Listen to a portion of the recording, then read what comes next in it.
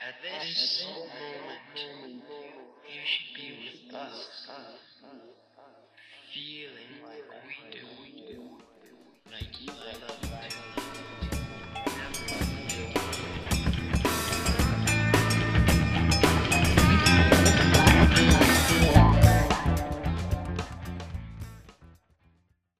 Hello, Andrew. Hi, Paulie. Again, we are apart.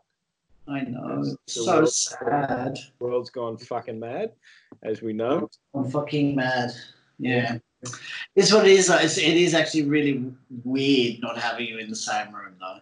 I'm honestly, I don't like it as much because I don't think we get the same vibe. But we'll do what we got to do, and keep on trucking on, and eventually all things finish. So, and we'll get back to doing what we love.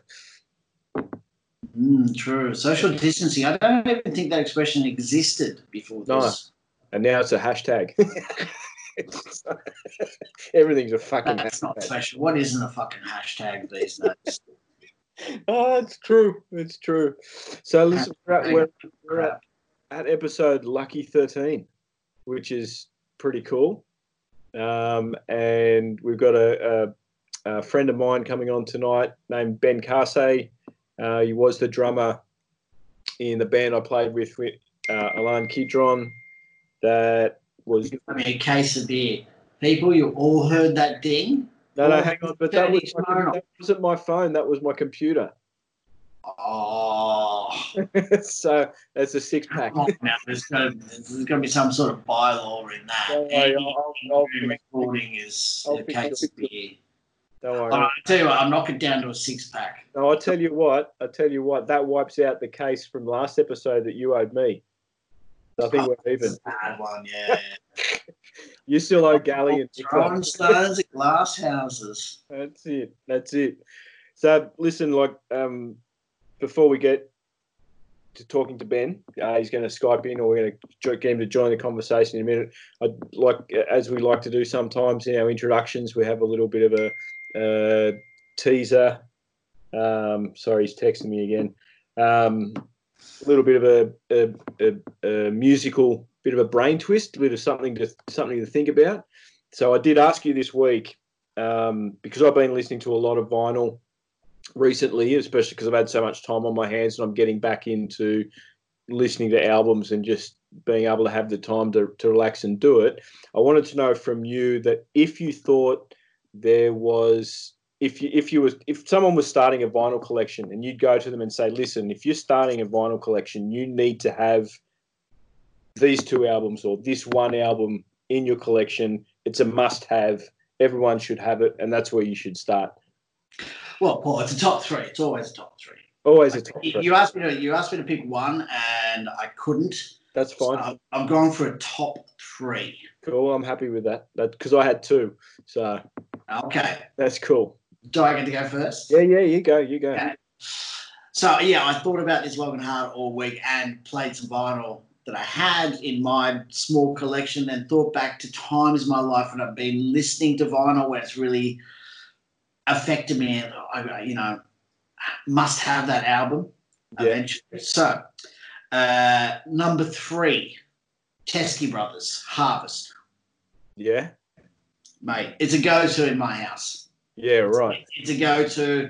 It's usually the first vinyl album that I put on for any listening session. Yeah, right. And really it's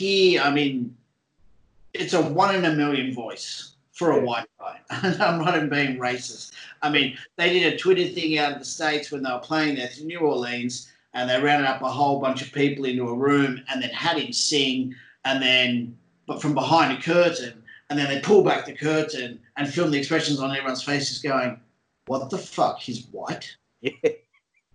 And he's got long blonde hair? Yeah.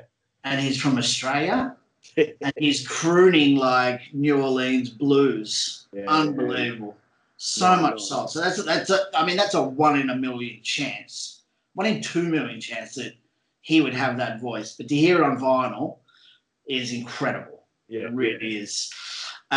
Number 2, and this is going back to my youth, to my beloved aunt, who was one of the first people to play me a bit of vinyl.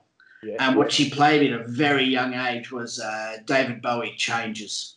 Yeah. I mean, the pinnacle of that, just to hear Life on Mars on vinyl, it's completely different.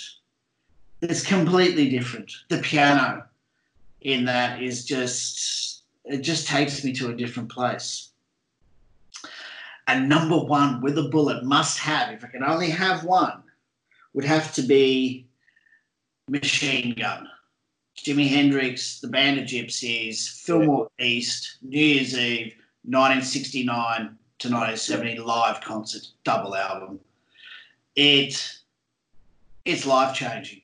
It's the best Jimi Hendrix album. It's one of the best in the history of albums. Yeah. And it fought off a lot of good contenders. Sgt. Pepper's for one. I couldn't find room in the top three for Sgt. Pepper's, but it was going to be number one. And, I tussled with this all week. I really did. Yeah, so I actually thought about Sgt. Pepper's as well. And when you hear what I chose, and I'll give you a reason of why I didn't put Sgt. Pepper's in as well, because it's I mean, it is a good album, but yeah, that's some quality stuff there, brother. Quality stuff. They're my top three picks, people. I would rush out and invest right now. Yeah. Actually, I saw recently they did an anniversary edition of that album. Yeah, right. They did a re-release, remastered, purple vinyl, something like that. Very tempting. $300 US, not tempting enough in these current times, but that's a good $450 Australian at the moment, plus shipping. Yeah. But a very well-rounded album and a piece of musical history. I mean, New Year's Eve in New York, 69 to 70. I mean, that's what it was all about there, brother. Right there. I mean, that is right in the age of Aquarius, as they say. Free love, the whole job lot. Yeah. And they were doing the New Year's Eve gig at the Fillmore East, and I mean the Fillmore, amazing. And he's dead 6 months after that, 1970. Yeah. That's the heavy. When I listened to it, because I got a copy of that album from. I mean, you remember what the Paddo Markets used to be. Mm-hmm. And I remember, and I had no idea what I was buying at the time. I just started, I was 13 or 14, and I kicked myself because I no longer have the record anymore. But I think I paid $20 for it. Where's my dog? He's lying on the floor. Hang on. So yeah, I think I paid $20 for it at the Paddo Markets, having no idea what it was. I just saw Jimi Hendrix, and went, "Oh, I'll go and buy that." And it's turned into probably one of my favorite albums of all time, So I'm gonna put that at number 3. At number 3, top 3, there you go. And then I'll let you know. And so for my other two, the idea for this came about, like I said, this week or the last sort of week and a half, because I've had a lot of time off work. I've been listening to a lot of vinyl, and these two albums in particular, they're two albums that I've always had, either on CD or tape or whatever, but having them on vinyl, both of them are reissues, so they've been remastered and all that sort of thing. But they're really unbelievable albums, and I'll show you both of them. So number 2 was this one. Miles Davis. Davis Kind of Blue. Now this album, when I was 17, 18. It was really my first introduction to Miles Davis, and Rita Miller put me onto it, our music teacher from high school. And yeah, it's an album that I always wanted to have on vinyl. Go on, get out. Sorry, dogs. And yeah, I've got it on vinyl, and it's just a completely different listen. Like it's. And I think if someone was, hey, listen, I want to start listening to vinyl, go and buy that album. Like it just changes so many ways of listening to music, because it's the way it's mixed. It's like they play it live. They don't it's not like they've done parts. They just set up in a room and they played. So there's mistakes on the album, but there's a real clarity and a real warmth to the music, which is great. The other one, for me, number one, must have on vinyl. Led Zeppelin. Have to have it. I've got that downloaded. I've got it on CD. I saw it in the shop on vinyl. It's like, I have to have that on vinyl. I just have to do it. And I think I've found, even though a lot of the reissue vinyl has been compressed a little bit and has been remastered, it still sounds different to the CDs and it still sounds different to the digital downloads, and it's such a pleasure.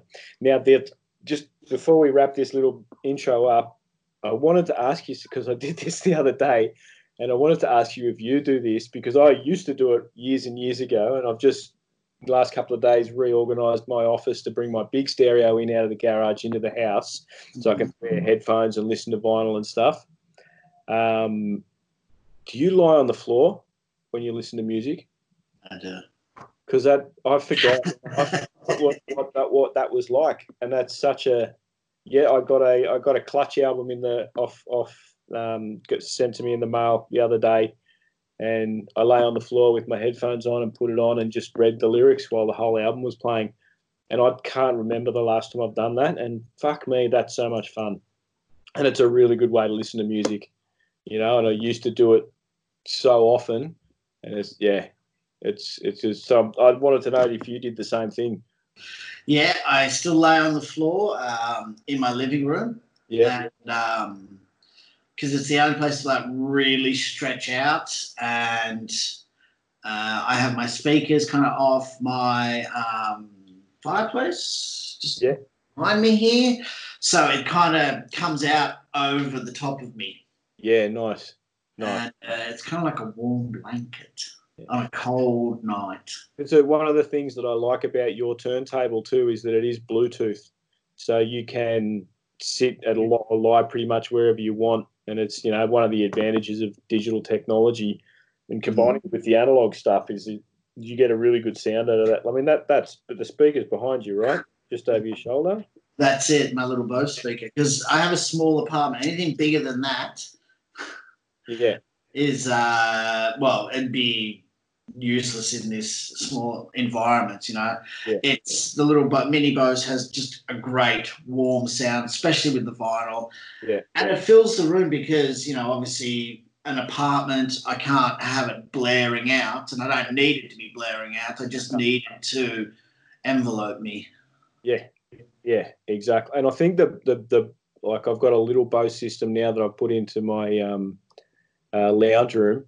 And their bass, the way they get their bass is really warm and really it really pays the vinyl a good pays its dues, it's really good like that. I like your little speaker. I think it's a wonderful little thing, But yeah, that's what those three.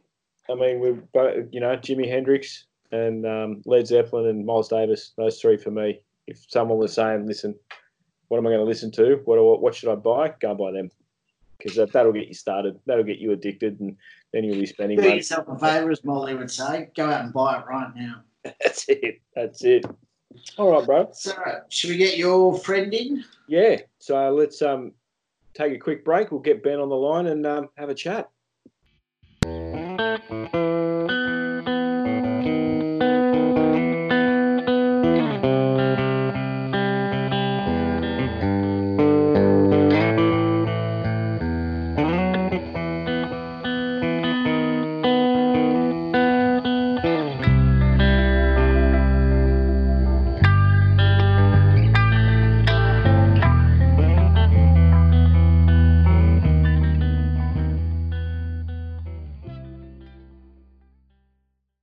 And welcome back, and welcome to a very dear friend of mine.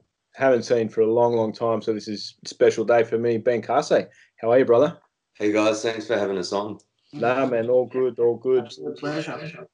I've been wanting to talk to you for a while, wanting to still catch up, and because you're a dad now, and a lot has changed in your life, and since I've last seen you, and yeah, it's been, and I wanted to have you on the show because I know that you've had a interesting musical journey with me, and other things that you've done in your life. So, man, it's a real pleasure to have you. Thanks again for giving us your time, and we really appreciate it. Thanks, Paulie. Looking forward to talking about some interesting stuff. Yeah. Well, listen, mate, we normally kick things off with a couple of simple questions, a couple of easy ones. What were you listening to today? My own stuff. Yeah, cool. And also, there's I've been mixing a track in Lismore for an emerging young rapper called Wawa. Yeah. And he teamed up with one of the guys, one of the soul singers that I work with in Sydney, who was up here doing some weddings, a couple of his own gigs. And I teamed up, this guy had just been like, scribbling stuff down on paper a couple of months ago, suddenly working with, a really, really good producer. Yeah. So, I can send you guys a track if you want to, add stuff to the session or share that with people. Oh, man, anything that we can share, like you can send to me and I can pump out over Instagram too. So, I can send you an excerpt. You can cut it up a bit. 100%. 100%. So today I was listening to my own stuff. I've got 14 tracks ready to go. Yeah, cool. I want to talk to you about that in a second. Yeah. So I was glad that you Is that isolation creativity, or is that just bog standard for Ben Carso? No, that was pre-fatherhood creativity. Some of those tracks are actually up to 10 years old, but it's good to come back to them and mix them and feel like I'm really happy with where they're at, even if some of them haven't been touched or the sessions haven't been opened in some cases for 3 or 4 years. So I'm just looking out the window because there's a lot of palm trees here. Yeah. And the fronds are massive, and sometimes when they hit the roof, it's pretty loud. So that's all good. We'll know what it is when something happens. Yeah, that one wasn't too loud. When fire trucks go past, you'll hear them, Ben, because I'm 100 metres from Maroubra Fire Station. So Oh, yeah, right. our listeners are used to it. It's a bit of background noise. It makes it real. Thankfully, it's a little bit cooler than it was a couple of months ago. Yeah, well, mate, where Robbo is just up the road from where we used to do those Maroubra Junction basement gigs under the pub there. Yeah. Which is now a no-name. What is it? Sorry? It's a no-names. It's a no-name. Yeah, the glass house. Yeah. Yeah, glass house. Yeah, no names. Downstairs. In the basement. Yeah, it's no names. We played some mental gigs in there. They were crazy times. Yeah, I think they were always pretty happening afternoons, I reckon. That was a fun room, man. It was a fun. Yeah, I think it must have been because it was a good PA. Generally, if it's there's only really one thing that makes a room good. But I think that the guys from a lot of Maroubra Beach Boys that ran that night were very cool as well. That made pretty easy to just rock up and play, Yeah, and everyone was on their best behaviour, at least at that time of day. Yeah. Did you ever play with the guy around these bits that I was with Maroubra, Sean Hockley? No. He used to, if you knew his band, he used to get in like a lizard suit and play like thrash metal. But he used to play, around like the Glass House and stuff like that, around the Generations. But yeah, you would know Sean because it was like a thrash metal band and he was in a lizard suit. Nice. Not ringing any bells. Maybe he was a dude pulling all the strings and putting on all the gigs. Yeah, probably. Well, he was, as far as I know. He was doing a lot of gigs. Dude in a lizard suit, like whatever he says. Yeah, exactly. Hey, Benny, do you remember the first gig that you went to that you paid for yourself, didn't go with your parents, went with your mates? Yeah. Paid for the ticket yourself, went night out with the boys, whatever, but wasn't like, was something that was independent from your folks and that sort of stuff? Yeah, I think it's, that was intertwined with some of that stuff we were just chatting about this week when we connected a few times, but I'm pretty sure it was, there were 2 gigs actually. The first one was the Emergency on Planet Earth gig at the Metro for Jamiroquai. Yeah. And he brought all the horns, all the background vocals. I think it must have been at least a 12, 13, maybe even 14-piece band. And that's the first time I've seen a band of that caliber just at full strap by then, because they probably would have done Europe and Asia and, you know, America. And by the time they got here, they were probably sounding as good as any part of the tour, maybe, because, you know, it was, I think, their first major tour as well. They're all That's still the Metro gig on George yeah, Street. so the Metro, and there was just this one point where everyone just lit up at the same time. It was like, and I was there at the Metro back in the day where that stuff was still like no one had bat an eyelid, really. No. And it was, I felt, you know, it was a special moment because, you know, having just listened to the album and then hearing it, I think they basically played it almost in order of the album. It was just like, because it's such a great album. Yeah. So yeah, that was the first ticket I bought for myself and went when I could when I was of age. And then the Black Eyed Peas, actually, like, I think it was maybe their first major Sydney show before anyone knew, you know, who the Black Eyed Peas were. Before they sold out. Stadium Australia 10 times. But when they first came out, did they have Fergie with them? No, man, it was just a live band. It was literally just like a band of, you know, because I mean, from what I understand, you know, will.i.am would have still been writing in the community, you know, as a composer. He was always a respected producer, composer. So he would have had the best musicians at his disposal, whoever he was working with, wherever he was based, you know, in the States. And those guys would have made the touring band, and they were all just absolute motherfuckers. Because I remember Mule telling me around that time, oh, you got to listen to the Black Eyed Peas. And yeah, I think we were both, because Che was playing it to us. Yeah, but then I think, like, I didn't bother because I was, you know, obsessed with heavy guitars and stuff. And then I heard them like 12 months later when they were with Fergie and Super Poppy, and I was like, fuck, what are you guys talking about? Yeah, that was a big shift. Yeah, it was massive. But I listened to a podcast with will.i.am maybe 6 months ago. Yeah. And he said it was deliberate. He said, look, listen. It's just a businessman. Yeah, he said, I now have the studio I always wanted, and I can do whatever the fuck I want. You see, I'm like, I had to do the pop stuff to get the money, but you do what you do to get where you want to get, you know? Mm-hmm. Well, I got to see them. I got comp tickets actually by a mate of mine for a corporate box out at Ace Arena or whatever it's called. Kudos, thank you. And it was more, to be honest, it was more about going corporate box and having a few drinks and food and hanging out and stuff like that. But there was a moment in that gig which really blew my mind. Was will.i.am kind of came up in the middle of, you know, the mosh pit kind of thing, and he did a DJ set, and he was mixing Nirvana, Smells Like Teen Spirit, over Prince. Yeah, and nice. Fucking worked. It was unbelievable. And then he, like, everything that he was, you know, he threw some Bowie in there and some Zeppelin, and it was phenomenal. It was phenomenal. So that was the best part of the show. The rest was, it was poppy and stuff like that. And, you know, we were hanging with these corporate bigwigs and but it's like when we were talking to Alana a couple of weeks ago, like, even the shittiest, most annoying pop, you might have to look for it, but there's always talent in there, you know? Like, if you're not a fan of them, there's always something in there that's given that person the kick to get that song, you know, and get the okay from the record company. Yeah, you're the person we're going to push because the talent's still there, you know?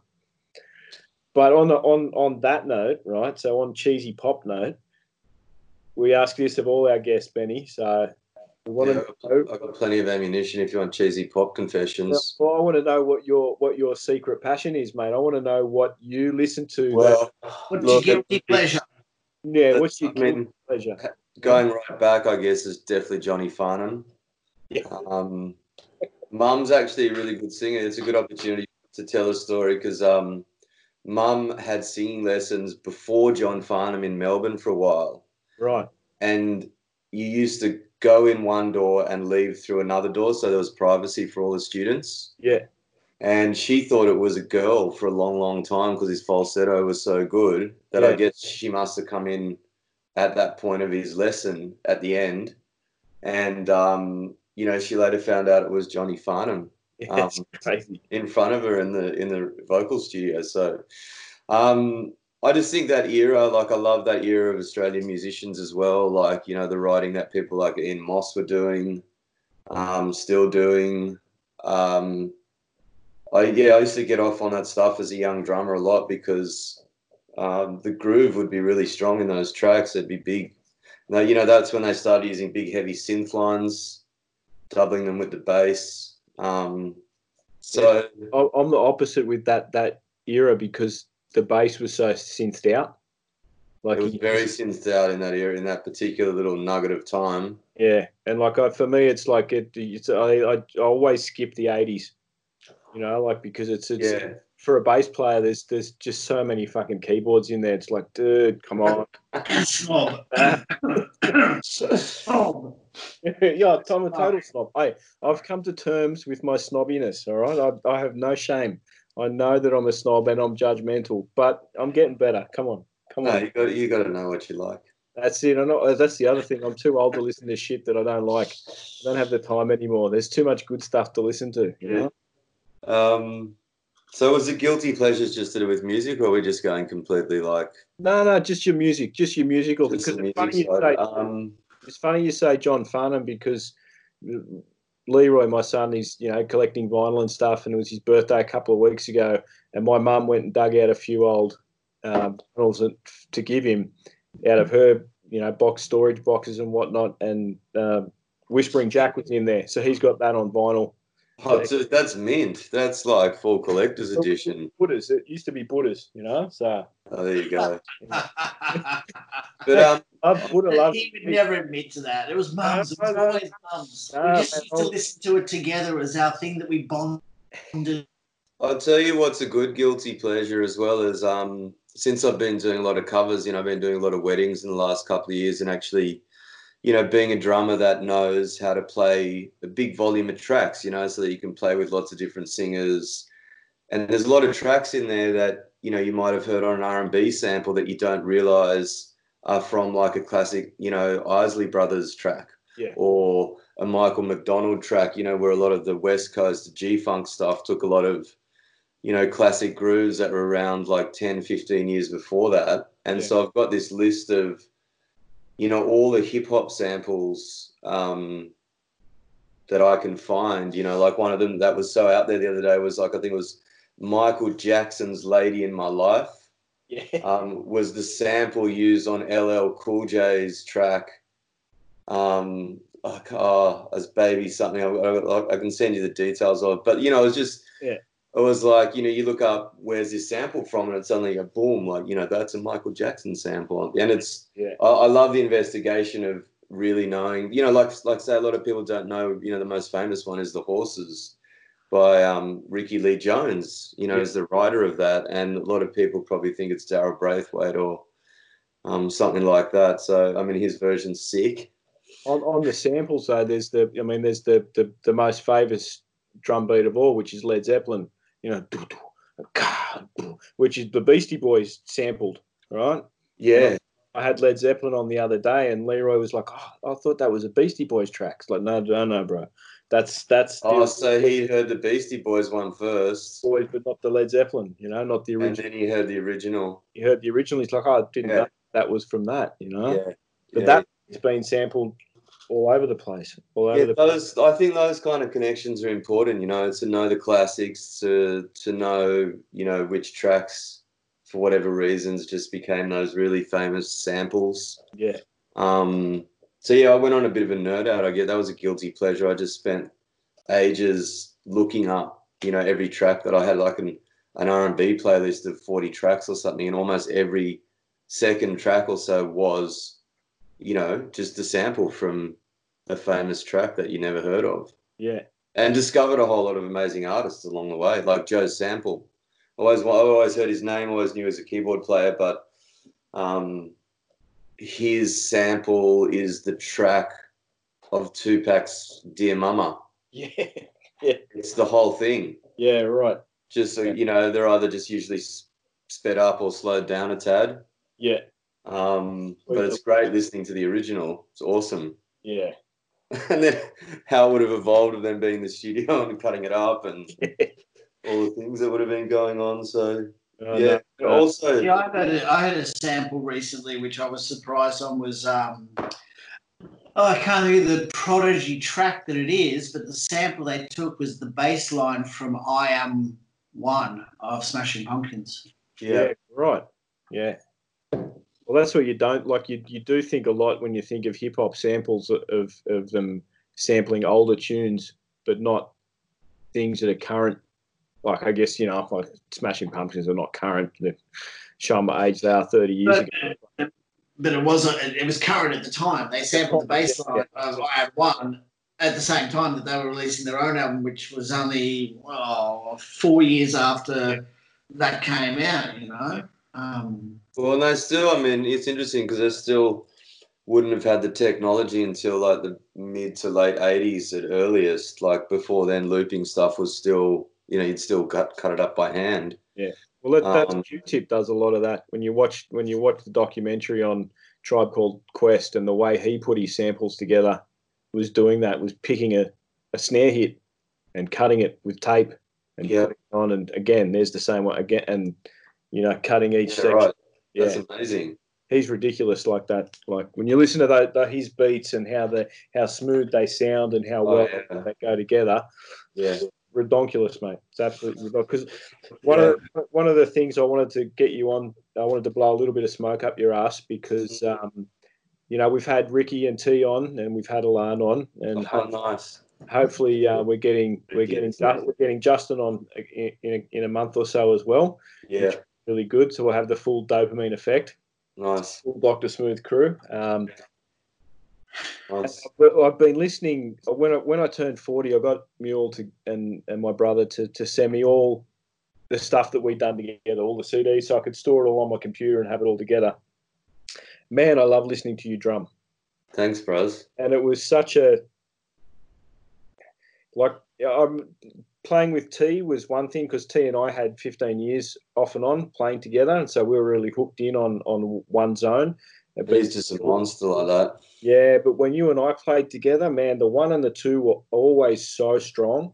Yeah. So on point that, I really, I enjoyed it. I don't think I ever got a chance to tell you, man, how much I enjoyed playing with you as a drummer and a bass player and as a rhythm section, it was... Thanks, bro. That's really nice, yeah. We came from different angles, but we seemed to find a really nice groove, and the proof's in the pudding when I go back to listen to that stuff, man, and you'll be...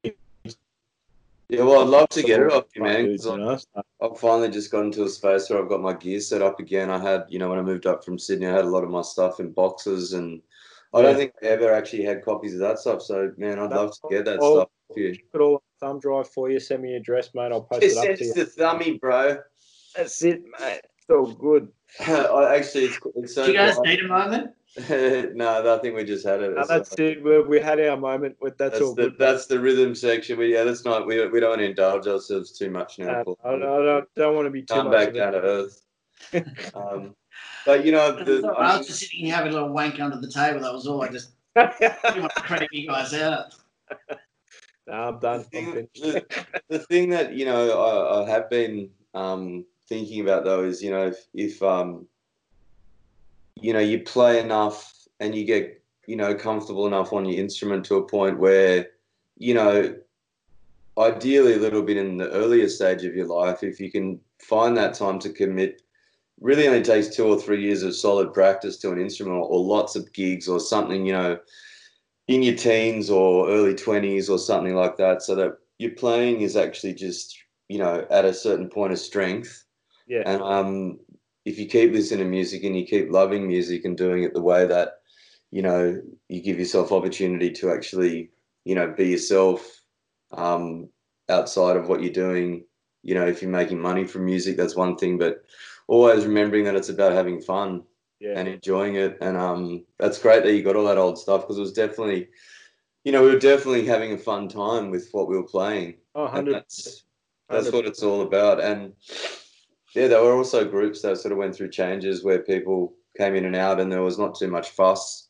No. If there was any fuss, there was no major blow ups. So it was kind of a nice. Never personal. It was always, no, There's that's cool. quite a lot of mishing and mashing of groups there for a while. And I remember also with Che DJing. Robbo Che's this DJ that used to, I mean, he was actually just he's someone that if you'd gone, I just want to win the scratching world championships. He was this friend of ours that used to hang out with us, and he was a Randwick North boy as well, Che. He was in Ricky's year. Yeah, because Robbo was 1 year above me at Randwick North, and I think. Oh yeah, right. So you're close with all those guys. Che and Ricky were probably 2, maybe 3 years below me. So yeah, I kind of remember Ricky because him and Paul had a slight connection, but I mean, any of the others, they were just fuck, mate. I was on the way out, they were on the way in. You know what I mean? Like, yeah.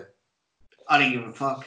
nah, But yeah, you were gone. those guys, they're definitely they're a big component of that time as well. I remember, you know, just hearing people sing. You know, you guys already had great harmonies going on, and they were also in their own little sort of harmony pocket. Yeah, but I think the advantage that we had, and I've spoken about this before, is that we had the ability, and I've struggled to find other people to do this with, is that we jammed a lot and we improvised on the spot a lot, and that was our core with all that group, all the groups of people and all the different bands and things. That the jamming was the key. Is that we could all get into a room and have a play, and it wouldn't matter what group you were from or whatever. We'd just find something, you know. Well, we had that room in Tamarama. We were very lucky. Yeah, Lance place was that was where it was happening. There were a couple of interesting characters that came in and out. Some people lived there for a little while. Yeah. Well, he said it's still running as a studio, that place. So. Well, it should be. It's just custom built. Yeah. Dude, so tell me a little bit about Honey and Stone and how that came about for you. I guess the idea of the project is for people, like I worked with one young guy in particular who can sing all of the covers repertoire, and I've never really done much cover stuff at all, but since we hung out, I did the Bachelor of Music up here at Southern Cross, and did that in 3 years, and that was a performance course. So since, it's always been, my comfort zone has been live music. So when I came back to having an agency that was about harnessing, just saying to people, think of it like this: you could do one wedding and one private gig a week in that line of work, and that's like 6 to 8 hours worth of actual gigging time. Yeah, maybe 10 plus travel and a bit of setup. But you're making as much as you would be if you were, working in a cafe 30 hours a week. So just kind of meeting young musos and going to them, look, the opportunity for you to actually just cash in on this and make your life better and not be too proud about there's heaps of examples. Look at Alun, for example. He's a fucking amazing writer. He's got massive kudos as an original artist and, has achieved things commercially, but he also is, happy to do weddings when they come up. And, he played my boss's son's bar mitzvah. Yeah. And I know that he does a lot of work in the Jewish community and sings at the synagogue. Yeah, and it's not for everyone, but for me, I was like, I actually saw a bit of a gap in the market, and it was basically the way we do our thing when we're doing private gigs, and we don't do that much corporate stuff. We mainly do a lot of weddings, but we try and find. We're actually working with a couple of venues up here around Byron that are, it's more about less weddings in a slightly higher budget range, but that's not, that's just representative of presenting singers that I think are the absolute best singers that you can find, that are doing that work. And so I guess going back to the guilty pleasures thing, I've always loved people that, the way I look at it, which, I can say because I'm not a singer myself, but the whole project is really around presenting that very top 5% of singers. There's people that can sing and they can hold a tune and they sound great, but then there's that little bracket like an Otis Redding or an Alun or this guy Hoseway that I'm working with, who's the lead singer for Honey and Stone. And basically, you know, there's a real beauty in honoring all of those old tunes that you play. Yeah. Learning how to play those songs in a really clean and respectful manner, like actually learning if someone wants to do the original version, you know, you can actually play that form. And I guess it's like, you know, it's at some point every musician's got to go, am I going to do a stint where I just get all my cover stuff down? Yeah. You know, some people never do. They never need to. They might be, you know, just sticking to one style the whole time. But I don't play any covers. Zero. no, you're actually like almost like a zero covers. Yeah, 100%. And there's a reason behind it. Yeah. I don't like to know the mechanics when I'm listening to it. Yeah, you're not that sort of like, you got a totally different approach to what you're doing. It's all that's just me, and I don't begrudge anyone. Do what you want to do. That's what I reckon, you know. But for me, it's like when I love to be a music fan as well as a musician, and if I know the mechanics, then I struggle to be the music fan. Yeah, so I would rather write something that's reflective of what I'm listening to, as opposed to trying to interpret what someone else has done. Yeah, because I go back to Tony Hawk, right? A skateboarder. His thing is always, when you've seen someone do the trick, you know it can be done. Because you know it can be done. Even if it's really difficult, you know it can be done. Yeah. If you haven't seen someone do it and you're trying to work it out yourself, then it might not work all the time, but every now and again you're going to hit something that someone else hasn't been able to do. So that's my theory behind it. You know, like, so and I have limited time what I can do. So, listen, we had on one of the reasons I wanted to have you on tonight was we sort of bumped you back a couple of weeks because we had a special episode a couple of weeks ago where we were specifically talking about the shutdown, the C-19, how that's affected the art industry. We had Andrew's very good friends Nick and Gally. Gally's a muso based out of Melbourne, right, Robbo? No. He's around your way now, Ben. He's relocated from Melbourne, and they're up on Kingscliff. All right, so Kingscliff, right? Oh yeah, they're up just on the coast near us. Yeah, exactly. So the whole plan was to get up there, and he's a world-renowned musician in his own right for his own music, but he's a base of covers gigs. I mean, that has taken him all over the world, from French Alps to the Canary Islands, all through Ireland. Yeah. And that has paid for him being able to, put the money back into his own music and his own albums to release that. He's at a stage in his career now where the covers are just for the bread and butter to feed the two kids and the wife. And, but I mean, he goes all over Australia, different festivals, South America, Brazil, playing festivals and stuff like that. And he's done very well in his own right for, his small independent, being a musician. But he's based on covers, and he's Gally for his own music. And when he does his covers, he calls it Gallioke. And because he's a real craftsman when it comes to covers. I mean, he has an unimaginable repertoire of list of different musicians he can do, from Otis Redding to Pink. There's not much he can't do. But I remember a good story, and we'll just touching on what you were just saying.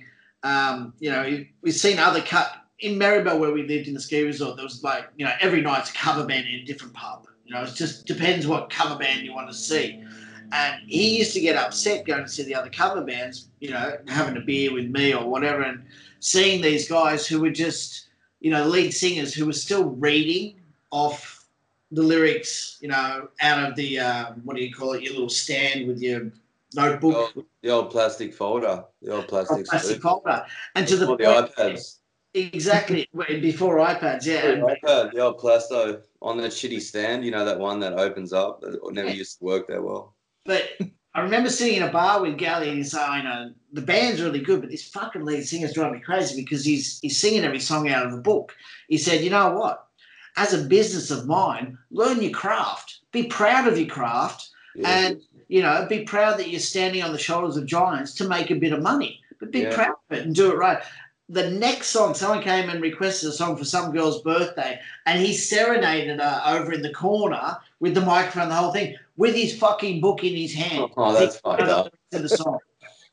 Yeah. And he looked at me and went, "You see what I'm talking about, bro?" I'm like, "Yeah, because I was sitting there going, oh, yeah, Gully's just fucking having a rant." But I understood it in that moment. This guy looked like an absolute fucking twat. You know why? Because he was a twat. That's it. But learn your craft. Learning Be proud of your craft. Yeah. And so, and look, it's not for everyone. But I think that, you know, I definitely realized for me as a player, there was a point at which I guess there was opportunities being offered, and it was like, you know, as someone that wanted to actually be a full-time player. And when I got into that space, you know, the 2-3 years following, particularly after I got out of uni, and then I decided to, you know, take music in the direction of like more community-based outcomes. Prior to that, the biggest thing that came out of it is like talking to young musos now. If they say they want heaps of gigs or this, that, or the other, it's just like, dude, just do the work. Yeah. Like, everything's about doing the work, mate. Just put in that like 2 or 3 years of doing at least 30 hours of practice a week, something like that. That's not a lot. That's like, you know, not much more than a couple of hours a day. I'm saying when it comes to learning a musical instrument, if you dedicate 1,000 hours to it, you will be good at it. Yeah, and the quicker you do it, the quicker you go up, and then the quicker you sort of plateau. But that's all part of the process. Sure, but 1,000 hours is what I hear is what you need to be, you know, a confident guitarist, for example. Dedicate 1,000 hours to it. Yeah. So my fingers hurt after 20 minutes. I couldn't do it. Yeah, that's why I play keys. Suck it up, mate, and just keep going. So, Benny, how was the you know, the whatever we're calling the shutdown affected your business? And it's a big hit, or we're still sort of waiting and seeing, I guess. But I mean, in our case, thankfully, a lot of the people that we're booked in to do gigs with, or weddings or private events at the moment, most people have just changed the date. Yeah. So I feel quite lucky. I think I'm enjoying the positive side of, you know, when you run a booking agency, it can be a real head case sometimes when you're dealing with, you know, just even simple logistics like getting all the musicians to the gig on time, or making sure no one's late for the ceremony and all these kind of things. Are they playing the right song, what they're playing it off, and blah, blah. It's like, that's been my life for the last few years. But, you know, feeling really proud of the fact we're doing, you know, when the music starts, it's really good quality stuff every time. There's no doubt about that. Very few mistakes along the way, but I've actually been enjoying like a moment of quietness in the industry where, you know, the big question, I think, in terms of a community-based outcome is, you know, how many, you know, the question is this: how many people who, even if they are able to postpone their event, marriage, whatever, engagement, you know, there'll be a lot less budget available to a lot of people in the next 6 to 9, 12, 18 months, whatever. So I think that, you know, who I really feel for is people who are really, you know, just relying on their gigs. Yeah. Because I think that the scale of things will come down a lot, and that's what will be unfortunate. You know, people who are going to spend X amount will now spend this much on their budget, and people who wanted a live band will now just, you know, play stuff off Spotify. Yeah. I was thinking today though that when the you know, the social distancing stuff sort of comes to a bit of a close, because the Australian dollar is so shit compared to the US at the moment, there will be a lot of advantages and opportunities for local musicians to fill the void because it'll be too expensive for a lot of the bands to come over from the States. It'll cost way too much money, you know, with the way the dollar is at the moment, and there will be a lot of opportunities, and you know, hopefully people are going to be well placed to, or still able to you know, take those opportunities up. I think you're right. I mean, in terms of like that little micro touring kind of industry, I think once venues open up again, I think that'll go bananas. Really, people will be so keen to go out. Man, people are going to want to get out you know. So Yeah, I think it'll be good for a surge of creativity and fresh music, and Yeah. I couldn't agree more, Benny. yeah, Couldn't agree more. I'm so excited to hear the end of this because we are going to get a fucking wave of emotional creativity from so many artists from all over the world that it's going to be fucking scary to be alive. yeah, I can't wait. I know. Did you guys catch the Lady Gaga did that thing last night? no, I read about that. I didn't see it. No, I Yeah, caught a now, bit of Elton John. I thought Elton John. He was singing so hard. Like I actually thought it was an impersonator at first. Like I just heard the exit on the radio, yeah, and they'd set up a grand piano in his backyard or something like that, and he was just in a good way. He was fucking thumping it out. Like he wasn't just kind of going, I'm still standing. He was just like he was standing like a motherfucker. He was screaming and shouting at the mic. I had front row seats 3-4 months ago at So Kudos, side of stage, row A, looking the- right at him. He was about 20 metres from him. Like, I mean, he has back to us, so we could actually see him playing the piano, but it was one of the greatest things I've ever seen in my entire Yeah, life. that's good to hear. It was just absolutely phenomenal. And we saw everything. I mean, I think it was about 2 weeks before he cancelled his shows in New Zealand because he had pneumonia, but he was hocking loogies into a bucket behind the piano, which we could see. No one else could see, but like from where we were sitting, we could see that. And he was like, just blasting our song, turning around, hocking a big loogie, and then standing up and doing big 360 to the crowd, thanking everybody, and then sitting back down, coattails out, and then dun dun dun dun. Fucking unbelievable. yeah. It's fucking fantastic. Well, in terms of guys that are that old, or guys or girls that are that old, he's one of the great stayers, isn't he? Like, you could still, you can still bank a world tour on him. It's a great achievement to have lived a life like that and still be playing. Most people have done that sort of stuff by the time they're 55 or 60. Yeah, He's like 70 something now, isn't he? yeah, something like that. Easy, yeah. Still going hard. I mean, what a fucking legend. Pumping out the gigs. So Benny, I need to know. Do you have? So that I sort of gave you a rough idea of what the crux of our podcast is, and Rob and I have spoken to ad nauseum about what the biggest influences on us were. Early teenage years. Do you have one or two artists or albums in particular that really, got you drumming or inspired you in Yeah, any I think absolutely. For me, it was really. I felt really lucky because the moment I heard Massive Attack's work, I just straight away went, that's. I didn't know what it was for a while, but when I learned, different styles of music from there, and I think that's when I started thinking more about production. Yeah. How do they actually make some of those amazing textures work? But do you think that album affected you on a personal? Oh, for sure. Like I think it was the first time that, like as a player, if you imagine, because you always imagine yourself playing with that band, and if you actually had to, step up and play that beat that solid for like 5 minutes, some of their tracks was just a block of sound in a way. But I thought, you got to be able to emulate that sort of stuff. Yeah.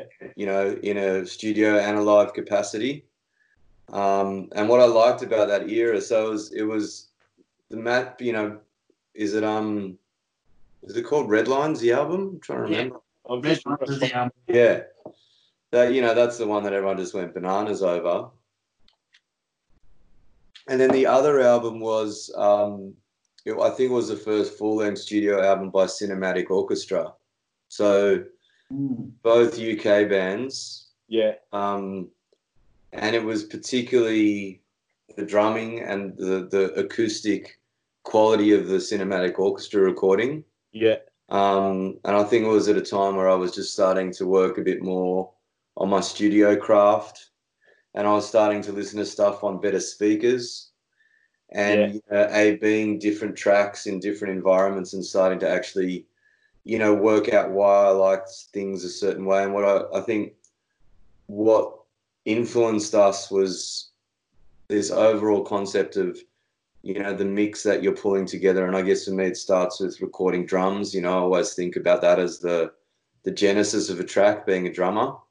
Yeah. And that is how most of my tracks start. Like, I generally just sit down and put a click track on, and then play the beat that I'm feeling in that moment, just completely hindered by anything. Yeah. And that's generally what makes the basis. So what I'm really getting to is that what the influence is minimalism. Yeah. It's definitely an idea that they, when I look back on that music, the first thing I think about is, how much I love it. And emotionally, it was very simple, but the messages really got through. And musically, it was really so simple. It was just like they'd always introduce the idea. And then, often in a recorded format, there'd be a guest vocalist on their tracks. Same with Cinematic Orchestra and that whole era, Tricky, Portishead. Yeah. I think that if I look back at a time where I was most affected and most drawn and magnetized to an era and a sound, it was definitely that UK. And then mixed with cool shit like, the funky shit coming out of Jamiroquai and Brand New Heavies and Incognito and all that other acid jazz stuff that sat in that same era. Jazz was a great compilation. The rebirth of cool. Exactly. All that's Giles Peterson, Omar. The Incognito album, Talking Loud, was just like, for anyone that was doing I remember the vibe in, universities and colleges, like that was always those sort of tracks where people, who had the chops and wanted to play that stuff like fucking note for note. It was, but very contrasted to that ambient sound, which we all know. In this day and age, we can't talk about where that ambient sound comes from. But it was normal. Tell us why, in a general retrospective, basically the main question of our podcast has always been, why is it the music between the age of 14 to 20 is so influential on your life, and is such a base, and is such a genre of music that you are always drawn back to throughout the rest of your adult years? As a general question, not just for you, but for everybody. Why do you think those years are such a, growing time? I think that's a great question. Firstly, it's a really cool question to ask someone. So thanks for asking the question. I feel like, I also remember, a few years prior to being 14, just as you're coming into adolescence, I remember hearing blues for the first time and going, like seeing blues documentaries on ABC, like real old school stuff. Muddy Waters, John Lee Hooker. And I think that as you come into those, they really are your formative years, like as you become a teenager and then you're like, fuck, I'm going to be getting out of school soon and I really have to work out what I want to do. Like, if you're really serious about your music, you know what you like, and in some ways that's your challenge because, not always, it feels more always now, but there was a time where I was, trying to play different styles and different feels. But I think when I go back to that time, what I really liked was tracks that had, it was more of a sample-based reality or more of an idea. Like, I guess it's like an acid jazz approach where you've got, the head or the hook and the idea, and then you've got a few vocal parts that work around it. So in that time, I feel like, when you look back on it, the other thing that's important to point out is that a lot of it was live. When we were that age, a lot of that stuff was still being played by musos. Yeah, I'm just trying to. Exactly. It's like one track recording. Let's I mean, Yeah. like in the studio, it wasn't like, okay, we're just doing the drums right now, or we're just doing this right now. It was just they were recording it live and taking what they needed out of it. Yeah, that's definitely the impression that I got. I mean, I think, sticking with that whole UK theme, like a lot of the stuff coming out of the UK in the 90s, late 90s into the 2000s, I was always fascinated by how good it sounded. Yeah. The quality of it. And for me, those years, I guess 14 and onwards, was really about, working out that as a player, I only actually enjoyed playing a certain amount, and then I wanted to fiddle with the sound. I wanted to start working out how to record things in a certain way. Very Trent Reznor. Yeah, and then you realize, those techniques take decades to develop. So I feel like in the last 4 or 5 years in particular, I actually got an opportunity. Remember Josh Worm at Paulie? Yeah. Josh invited us to have a share of the studio for a couple of weeks in Surrey, a couple of days a week in Surrey Hills. And it was like a real leap of faith because it was, the culmination of a few years worth of working on my own stuff. And, realizing that if you're into actually, tuning sound, getting into the deeper frequencies of sound, you have to really go to that extra length to make it happen. Yeah. And I think that's when I think about that era of music, I just love the textures. And they're soft. The UK sound that I'm recalling, we're talking about is, it's a soft sound. It's like kind of, I don't think about anything being that jerky or edgy by way of the frequencies. And a lot of that's got to do with the fact that they just have absolutely brilliant gear to work on. Yeah. We do suffer a little in that way. Go a little bit deeper than that though too, right? So when we talk about this question, there is all the musical side of things, and like you say, and what musical journeys they sent you off. Now, I'm going to give a little bit of a warning. I am going to talk about Alice in Chains for a second, so if people want to tune out because I do this at volume, it's all good. I never do when you talk about it, Paulie. That's the thanks, bruh. So when I listen, I never tune out. Talk Alice in Chains all day, brother. Yeah. Thanks, bro. When I first listened to the album Dirt, there was all of that. Okay, so I fell in love with the Seattle sound, listening to Nirvana, and then I found Alice in Chains and Soundgarden, and Alice in Chains had a profound effect on me, especially that album.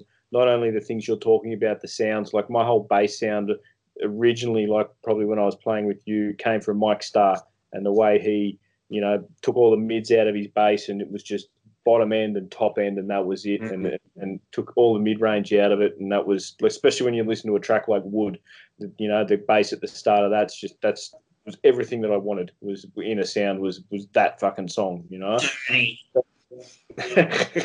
that album changed me on a deeply personal level, not just the sounds, but it affected my personality and the way I viewed the world. Like on a more, probably a more philosophical level. I probably didn't realize it at the time, but I definitely felt like a different person after I'd listened to that album. So like setting aside the musical side of things where you love the production and you love the techniques that they're playing and what they're doing, is there an album where your internal psyche was changed by listening to that album in terms of your general approach in life? At that particular stage? Yeah. So, but even even later on in your life, like there's always albums that stick out. Nothing Shocking always sticks out for me. Dirt always sticks out. Tribe Called Quest. I guess I think. I mean, it's hard not to go past. I mean, for me, Bob Marley albums, because I think, what he was asking you to think about and what he was challenging. I mean, it's amazing that as an artist that was, really set up just for a small movement that was going on around him, in his part of the world when he started writing music. A lot of people, when you actually just start to question authority, when you start to ask yourself questions about what you will and won't tolerate, what your values are in the world. I think those kind of moments with Bob Marley albums are about as strong as any, really. Yeah. Because there's happy songs, there's really dark songs, there's songs about murder and loss and sadness and love lost. And almost like I mean, I'm not a huge aficionado on Bob Marley at all. I wouldn't say I am either, Paul. They're definitely not an but it aficionado. seems to me that the love that comes across in his music is also very political, in an unintentional way. If you know, sure. You know, like it's sort of, yeah, I can understand that point because it's such a deep. He's like, and I don't think I ever appreciated his stuff at all until I got a little bit, definitely, probably in the last couple of years, hanging out with Born and Z and stuff, and those guys that are really into reggae and that's classic. And then I go, I have to. It's had a bit of a resurgence through bands like Sticky Fingers. Well, those guys. Fat Fetty's Drop, mate. Like all of that dub stuff coming out of New Zealand is redonkulous. Like some fucking fat ass. I love that shit, man. I mean, the New Zealand sound is just. I mean, those dudes can just sing so fucking well. It's ridiculous. Like everyone and they probably all play each other's parts on different instruments. They can probably just swap around. Oh yeah, Holly Smith too. Yeah, she's brilliant, man. I went through a whole period of. I mean, the guys that I really got taken, like my head just got totally taken off, was Trinity Roots.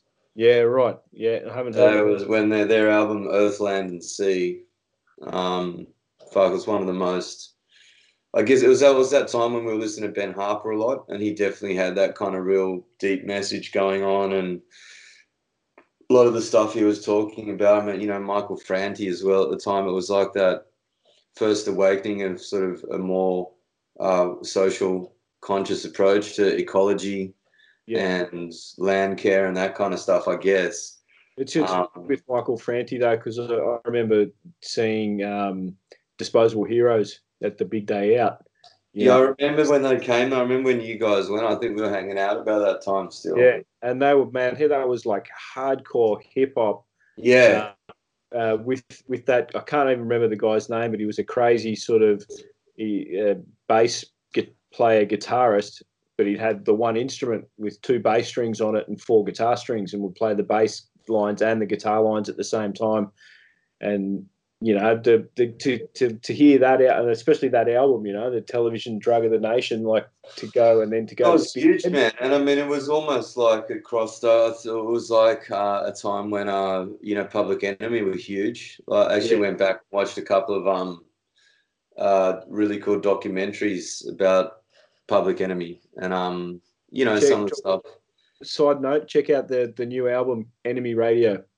By Public Enemy. It's not called Public Enemy because Flavor Flav legal issues. It's called Enemy Radio.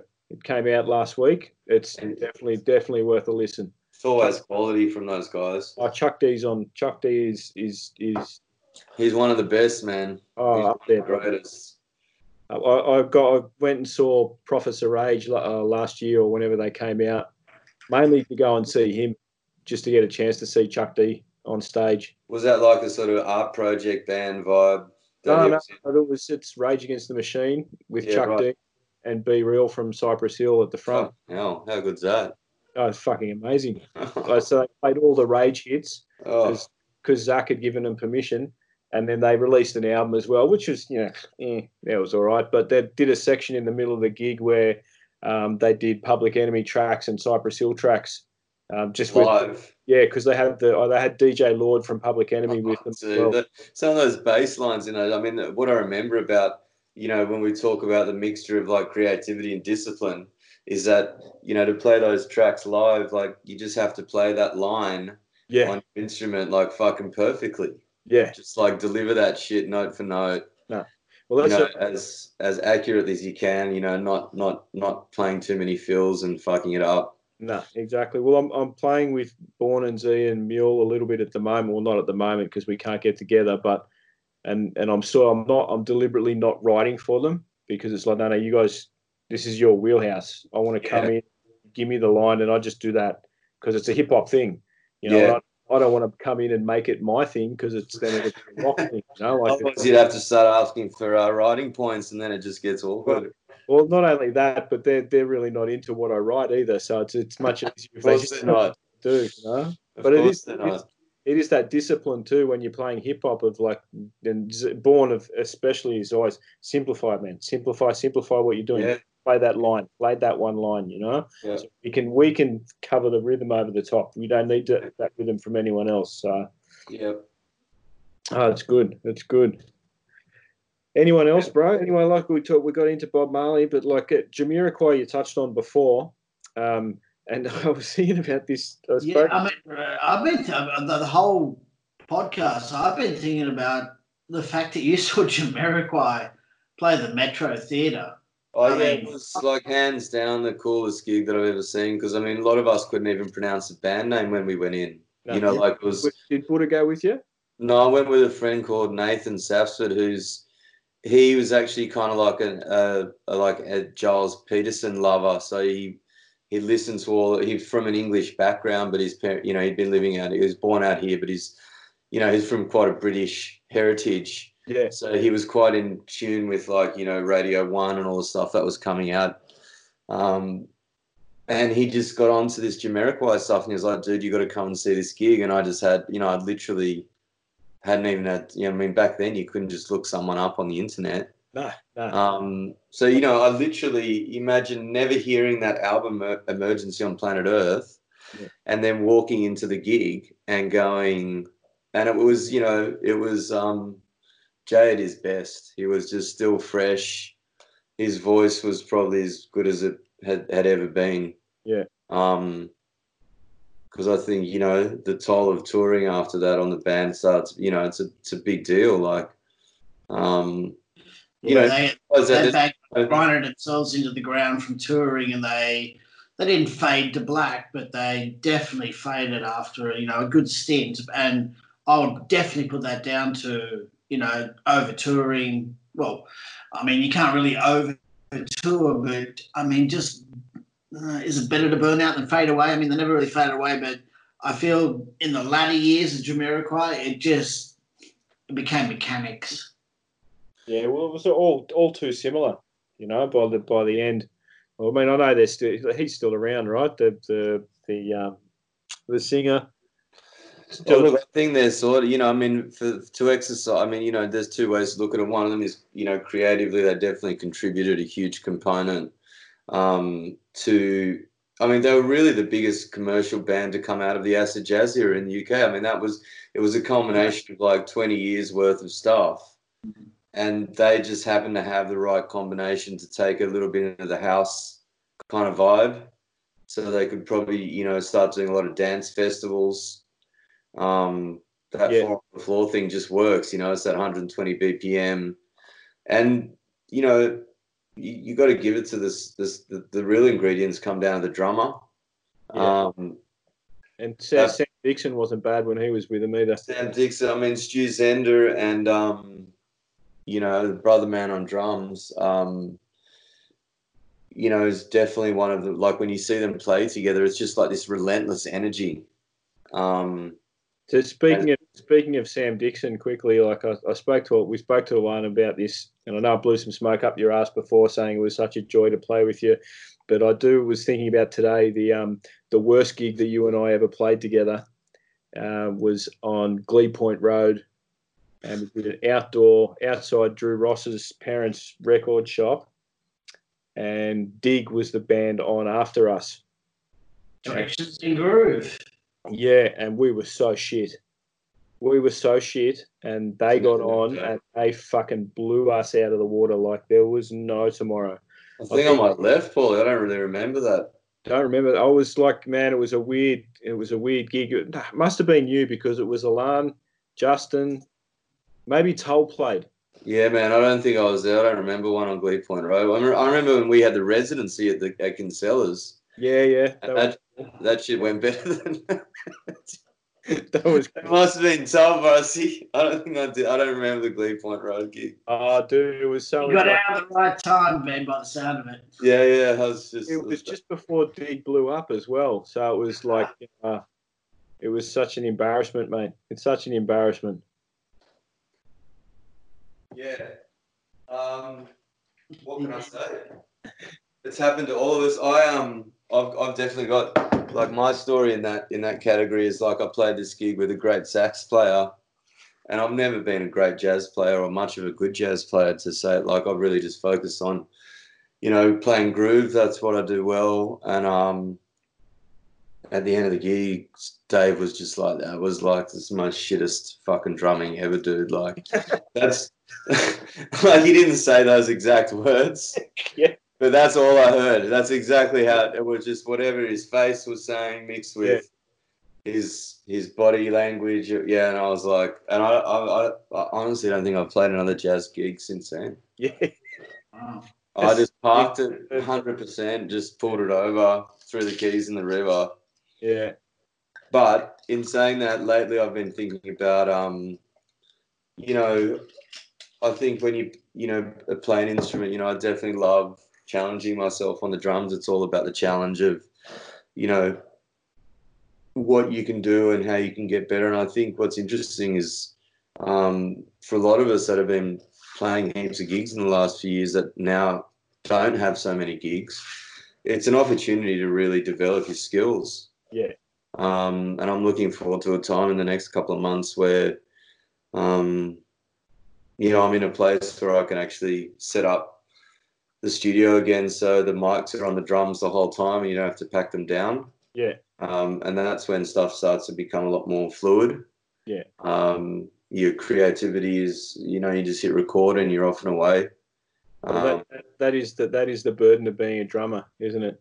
In that, like, I mean, when you do recording and people are like, okay, we got 6 hours recording, it's like, okay, just remember that 3 hours of that will be getting the drums right before we put them in. Yeah, and exactly the beauty of having your own rig is like, the studios I've had over the last, I don't know, 8 to 10 years, I guess, they've really been focused on drum sound so that you can come in. And most of the good sessions I've done has been providing tracks for people where, they might replace a couple of things on the drum kit, but it's actually just them coming in to record that sound. Yeah. Well, I mean, it's always when you come to recording, as far as I understand from documentaries, especially one that comes to mind straight away is Sound City, it's all about the drums. Yeah. And, like, for example, Sound City was an absolute fucking shit tip. No one wanted to play there, but that room that they recorded in, albums like Rage Against the Machine, Tool, the list goes on and on and on, but it was all about the drums. Yeah. And that room just had that one spot that had the drums. Yeah. Yeah. That's all you need. Well, Danny Carey's a bit of a freak for that too. Like if there was one of the might have been 10,000 Days where he had to have a percentage of helium in the room when he was playing because it gave the top end of the drums a particular sound. Wow. So they'd mix up the oxygen and helium levels in the room to get this. I mean, that's going deep, man. That's going deep. Get the sound. Hey, I'm really hoping our Ben right here is skinning up right now. Is that what you're doing, Ben, on the side there? And it's all good because, like, we're all adults here. And our audience are all adults. And none of our parents would ever listen to this. So you're in a safe place. I was looking at your website here, mate, the Honey and Stone one. And that is Joel on that on that didgeridoo, eh? Which one? Joel Sinclair? Which side is that? I just pulled up Honey and Stone, and there's I don't know if it is him, but it definitely looks like him. I haven't got any shots of Didge on that site, though. It would be Joel playing the Didge, though. You see that? Oh, no, that's a guy called Stu.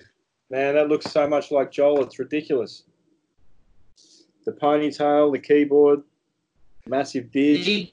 Are you the Far North Coast there? Hey?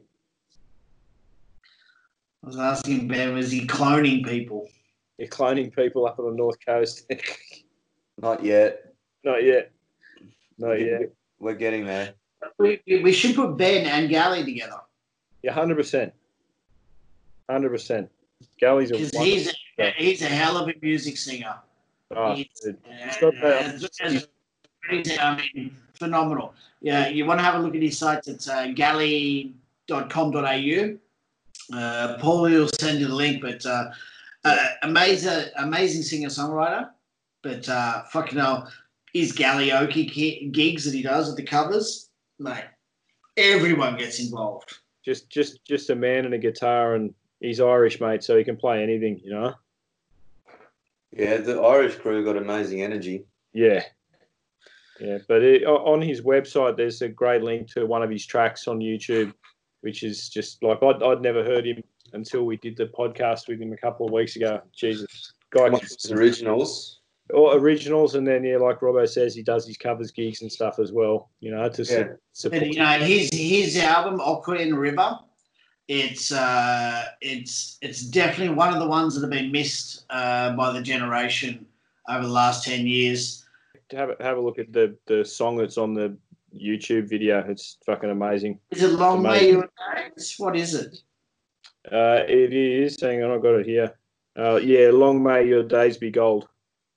Gone. Long May Your Days Be Gold? Long May Your Days Be Gold. I shot the original video for that up in the mountains in a chalet that I was running at the time, and we had no place in being there. There was like a weekend where it was free, and we pulled in like about a dozen musicians on this beautiful sunny day and took over this multi-million-dollar chalet and recorded an entire day and shot 2 film clips for 2 of his different songs on that day, which are not on his website. Unfortunately. I'm sure you saw all the rights for the film. Because they were recorded live, and he wasn't happy with the live versions of it, which is like, doesn't come down to me. I mean, they were shot fucking amazingly, and I said, well, you can use all the footage and da-da-da. And anyway, he didn't go. It was fucking one of the best shoots I've ever done. What are you drinking, mate? Are you drinking wine like me? Paul's fucking drinking tea. Oh, He's a monk. Yeah. This comes from the monk stock. Yeah, we're getting some wheat on soon, bro. It's all good.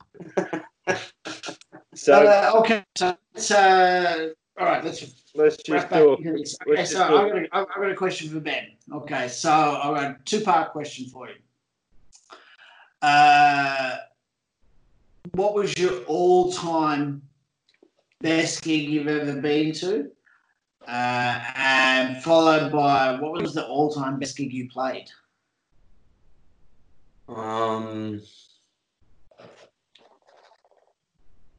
Best gig I've been to. It's pretty easy. So after seeing Jamiroquai at the Metro, I saw them one other time, like 2 or 3 years later, and by then I think they played. We saw them at the Brisbane Entertainment Centre, and it was back in the day when, like, you know, the Sydney Entertainment Centre was still pumping. You know, it was a big deal to see a band at that kind of venue, and I was fascinated to see how they'd take that step from, you know, seeing it at the Metro in front of like 1,000 people or something, and then in front of whatever it was, like 5, 6, 7, 8,000 people. It was just clean. It was like that first time that I realized, you know, how beautiful it is to be a band that has the time to rehearse and really play the music without having to think about it. You know, it's just coming out of you. You know what's coming next. Everything's moving in the right direction the whole time. And I think that's what it's about in the end, is like, you know, seeing a gig where you want to be one of those players. The other gig that I saw that is up there with that is, I don't know if you were there, Paulie, but they used to have the Vibes on the Summer's Day at the back of the pavilion. Yeah. And there was, I think it was the first time I saw Ben Harper there. And again, it was like, you know, we'd heard his stuff and everyone was a huge fan, but, you know, to see him live was definitely like, you know, Well, this will show the contrast of our backgrounds.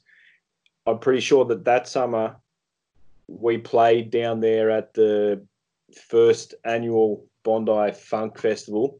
Yeah, I remember that. We were being interviewed after it by whatever, it wasn't MTV, but whatever the Australian version of it was. And you said that gig, yeah, that was the gig for you. That was the one for summer. And my gig for summer was Pennywise at the Vans Fest in Manly.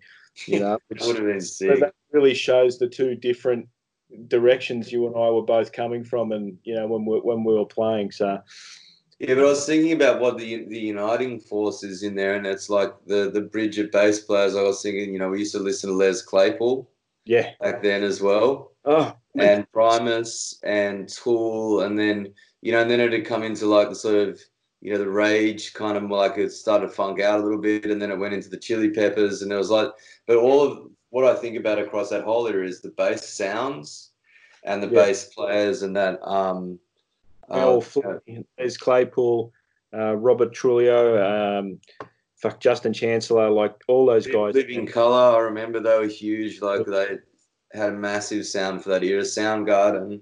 Yeah. I mean, when I think about that stuff, maybe it's because I'm a rhythm section player, but I think about all the great bass players. Well, Caius as well. That was another one. Yeah. They were people that really crossed heavy music with funk grooves, and they made it dirty stoner rock. But if you break it down, it's a funk track. You could put a clean guitar over it, dude, and it would not be out of place. You know. Yeah. I think I still. Well, and who else I always have to mention as someone that isn't afraid of like big guitar business, but is still, like for me, like a soul and R&B artist, which is Michelle, the bass player. Yeah. Michelle and Digiacello, because you listen to her stuff, you see her live as well. Like, and actually when I saw, in that era, guitar solos was still the thing. And I remember seeing Portishead in particular at the Horton Pavilion, and the guitar solos were so full on. It was like going to see the best rock guitarist. It was like, you'd only kind of thought this dude was just playing chords and all of that shit that you hear on the album. And then suddenly when it came to his solos, it was like that whole era was still very much marked by crunching massive guitar. Yeah. Yeah, and I still love that mesh of, like, I do a lot of it, especially I'm going through a bit of a stage at the moment where I'm doing a lot of that 4 on the floor, dance, woof, kick drum, busy snare over the top with a tight bass line with an enormous guitar sound over the top. Yeah. I like that. I love that shit. That gets me up and gets me going. Well, I mean, the thing that I remember, the other gig that I remember, I mean, it's hard to say which one is the one, but I remember when I saw Funkadelic. Yeah. I think I saw them at the Enmore first. Yeah. And I saw them at Blues Fest, I think, a couple of years later. Yeah. And again, it was this thing where there's always this connection to the rock. And they got to this section where I think the guitarist soloed for about 7 minutes, and it was so loud. It was like almost unbearable. Yeah. By the end of it, and this was a funk gig, Yeah. And it's like those guys get it. They've they're from the States. They've been around great rock bands. They know that it's part of the show, know. And well, the other one with that is Ice-T and Body Count, right? Yeah. Like they released an album 2 weeks ago. Metal, so metal. So metal. Right. It's ridiculous. Like the stuff they were doing in the 90s was very rock. Stuff they do now is like metal. And it's Ice-T. I mean, it's Ice-T. It's one of the kings of hip hop, mate. Yeah. Like, and his whole thing was he would go to Europe and play hip hop and the kids would mosh to it. And he was like, well, there's got to be something in the hip hop that's still rock, and they seem to find, like, because they do on the new album, they do a version of Colours. And they also do a version of Ace of Spades, Motorhead. Yeah, right. So they really, but it sounds like Body Count.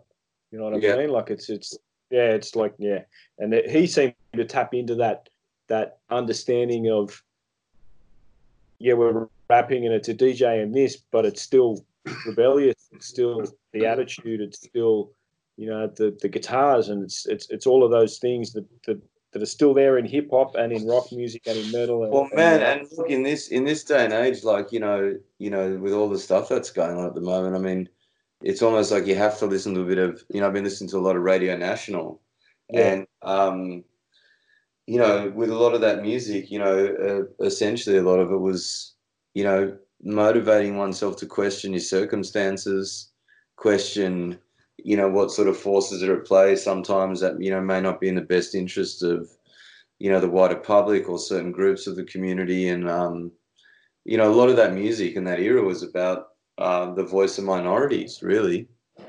Yeah. So I don't know, mate. Look, maybe people that are younger than me will correct me, right? But it felt like to me when we were younger that what you listened to really defined you more as a person.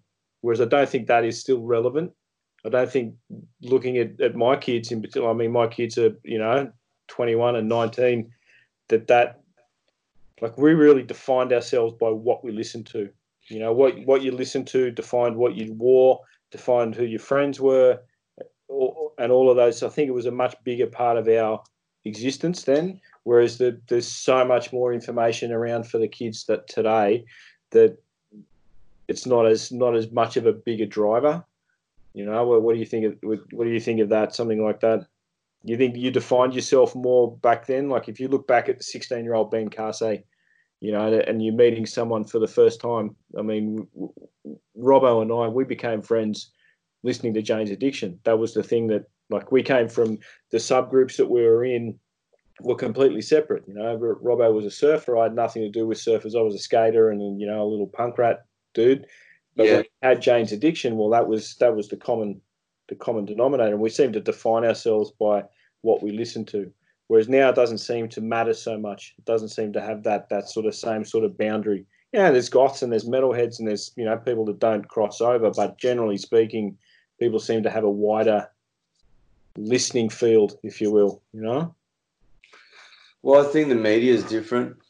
You know, I mean, when you were asking that question or just posing those ideas, you know, the thing I thought about was that the music we were listening to was a big form of our media. True. You know, like we didn't have smartphones, we didn't have iPads. A lot of us, you know, in the era that we're talking about, you know, we didn't even have computers at home. No. And I think it's important to remember that in that environment, whatever we were listening to musically was like a form of, well, in most circumstances that we're talking about on your podcast, I would venture a guess to say subversive analysis of the situation. Yeah. And I think that's, you know, I definitely think that's, you know, when I guess I think about Rafi and when he's, you know, scrolling through stuff that, you know, sometimes I go, fuck, man, you know, that's just not for a 7-year-old. Like, you know, maybe a 9-year-old friend's played it and I'm like, you know, listen to it and it's actually like pretty heavy stuff. And I do think, honestly, like we were lucky in a way that the stuff we listened to challenged what we were thinking about, but it wasn't, I think that there was a lot less head fucking going on. Yeah. You know, and the reason I say that is because I noticed the other day, like when Raf had spent a little bit too much time, like he wanted to play a game that all of his mates were playing. So we were like, you know, we'll let you play a little bit of it. And it kind of just, you know, the next day I could tell he was pretty fried from playing it too much. Yeah. And it ties in with what you're saying because it's like a time where, you know, in a positive sense, what I did is show him how to use Spotify. Yeah. And I showed him, you know, he's able to spell a little bit now. So I showed him how to look up his own tracks. Yeah. And I let him listen to stuff that's a little bit borderline, you know, too old for him, but, you know, maybe like 3 or 4 times. Yeah. And then I go, that's it. Like, you know, you can't hide people from the truth or you can't hide people from bad language or any of this kind of, it's small change in the end. But I think, you know, it's a good question that you ask in terms of, you know, how we get influenced by things. Because back then, I mean, what do we have? We have music, we have video clips, on telly, and we just had telly, right? We just had normal In television. the day we had Triple J before they were shit. So Yeah, but it's like none of us had like devices in our rooms, nah. and none of us had computers when we were teenagers. Go to someone's place and they had a TV in their room, and that'd be like, fuck, dude. Oh, it'd be huge, bro, or more than one TV in the house. Yeah, fully. Mm. So just to let's wrap things up a little bit. Yeah. The stuff you're doing, you're looking at releasing. Yeah, absolutely. And I mean, I'm pretty much made my mind to just be a studio release. Yeah. Because all of the tracks are. I mean, look, I'll send you guys the rushes because they're ready. But they're really a map of the last 10 years of like a lot of the basis for the textures is about working with bass players that obviously can play the bass line but can also lay a number of other lines up the neck of the bass. So like I've got a friend who's brilliant left-handed bass player. He's got a 6-string Federa and Jesus. Yeah. It's a $23,000 bass. I don't know what it is now, but he's also got a 4-string, so that's the Emperor, and he's got a Monarch. He's got a 4-string Monarch. He's a bass nut kind of guy. But so the whole premise of the album is once I heard him playing chords up the neck of the Emperor, I started dropping a lot of guitar parts out. Yeah. And a lot of keyboard parts out. And a lot of the tracks it's hard to hear it in some ways, but a lot of them will have 3 and 4 different bass parts. Yeah. So a lot of it is a sort of this sonic study into like, a very real drum sound, but in some cases it's quite hard to hear the way. I mean, everything's chopped up organically. Yeah. They're all sounds that I've created. Some of the tracks are played straight through, but it's a lot about the bass and drums and featuring melodic components on the bass that constitute the track. Yeah. So if that's what I'm happy with, it's sort of like a exercise in faith that, if it's a groove that I'm happy listening to, I just got to trust there'll be enough people out there that also feel the same way. Yeah. So some of it is very simple is what I'm saying. A lot of it's just bass, drums, keys. Yeah. Just groove-based work. But then there's some real change-up tracks. So yeah, it's really about the players that I've loved working with. Yeah, cool. And I think I've got each of them on a track, which is really special. That's nice. Yeah, I'd love to hear some of that, brother, for sure. Maybe next work you'll be first cab off the rank, Paulie. I'll send you. Oh, done. Well, man, I didn't play for 10 years. I didn't pick up a bass for 10 years. I did a whole lot of other stuff. I mean, the thing that's freaky about technology these days is that you could record a bass line into your phone. Yeah. Send it to me, and I could do something creative with it. Exactly. Like it's like the quality matters, but in another sense, it doesn't matter anymore. It's kind of like it's a piss off, and it's also wonderfully liberating. Yeah. It's juxtaposition of technology, and you miss. Okay, we all want to record on 2-inch tape, but the reality is that we don't have to. Well, it's fine. I mean, it's interesting, hey, because it's actually gone back to being very simplistic. Like, people listening to stuff through computers and phones and whatnot without decent, stereo home systems, which most people used to have. Yeah. Means that we're actually listening to music like when it first started.